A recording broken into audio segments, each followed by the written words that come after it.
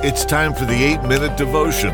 The 8-Minute Devotion is a daily message that fills you with hope and encouragement from the Word of God. Here's your host, Pastor Cameron Walcott. Well, hello, and welcome back to the 8-Minute Devotion. So glad you have chosen to join us today for our Tuesday episode as we look at the book of Romans. We are just starting on this series. We are going to be looking at this precious book of Romans, this wonderful letter that the Apostle Paul wrote to the church in Rome. Now, of course, Romans is a long book. It's 16 chapters, and we are not going to go through it just verse by verse. That's not going to be the format of our study. You know, that's a great format, but we're not going to do that. It would take us even more time. I want to spend a few weeks on Romans, but you know, verse by verse would really take us some time. But what we're going to be doing is looking at the great themes of Romans, sort of chapter by chapter.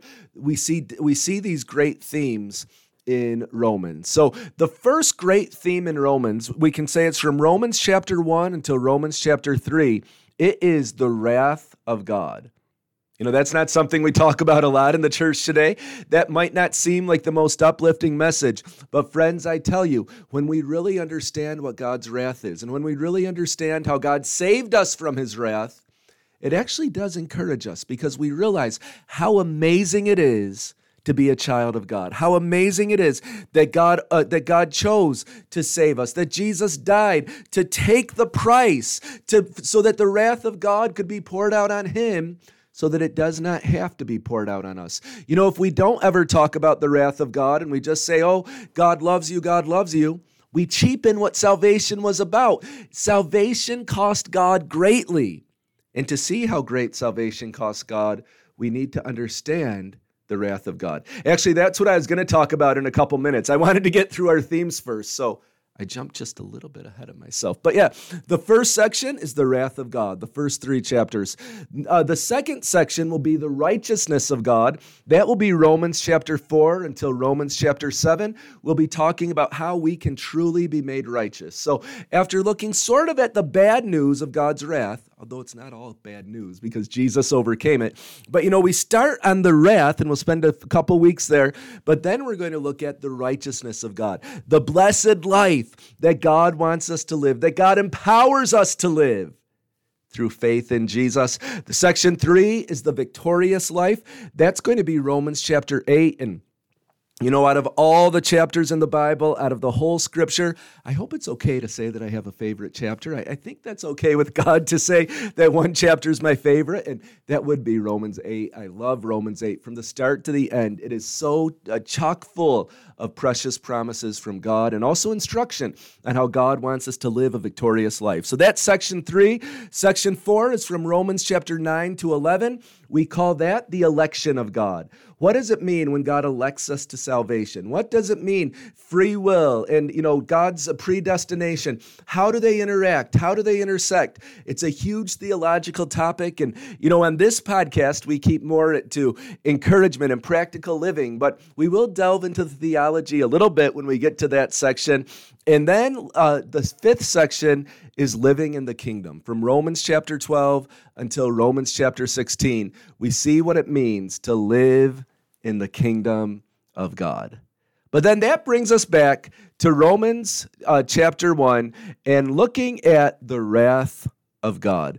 As I was saying at the beginning just now, the first 3 chapters of Romans do focus on God's wrath that has come down and will come down against all unrighteousness and all sin.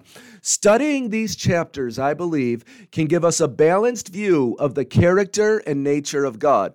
We often want to think only of God wanting to bless and prosper humanity, and it's true, that is his heart for all humanity, is to bless and to prosper and to see life and not death. God does always want to bless us, but yet he also is a God who hates sin, and his wrath is against it. And for those who refuse to repent, for those who refuse to turn from their sin, they do not look forward to the blessing of God. It is the wrath of God that it will be their destiny if they don't repent. No matter how dark you are, no matter how far you've fallen, if you will turn, the Lord will give you grace and mercy. But if you refuse him, you are subject to his wrath. So we're going to spend some time looking in Romans 5 truths about the wrath of God. But I want to ask you, when you think of Jesus, what picture comes to your mind? You know, we often picture the smiling shepherd. We may picture the gentle man with little children playing with him, and, Jesus loving the little children. And all of that's very true. But there's another aspect to the character of God that too often we downplay, and that is his wrath. We can define the wrath of God this way. It's his continuous outflowing of divine anger against all unrighteousness, expressed in the repayment of suitable vengeance on the sinner. His continuous outflowing of divine anger against all unrighteousness. We serve a God who has a continuous righteous anger against sin, against perversion, against mockery, and against blasphemy. And you know, this wrath is an innate part of God's character and goodness.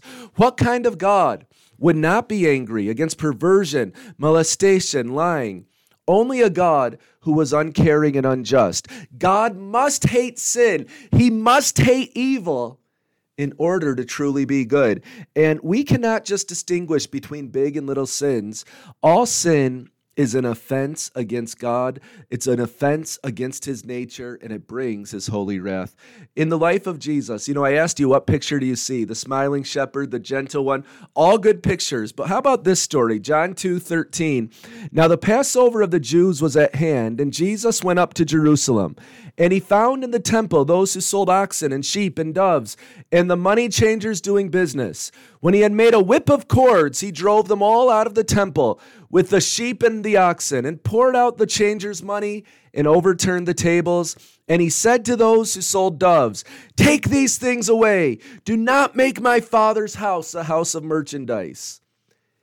Can you imagine Jesus doing this? We often picture him just as soft, just as smiling, just as, stretching out his arms towards us. But here, Jesus takes a whip of cords and he starts whipping the moneylenders. He starts whipping those who are trying to turn God's house into a place of making money, into a place of cheating others. His righteous anger was stirred against those who would turn his Father's house into a place of cheating and theft and money making.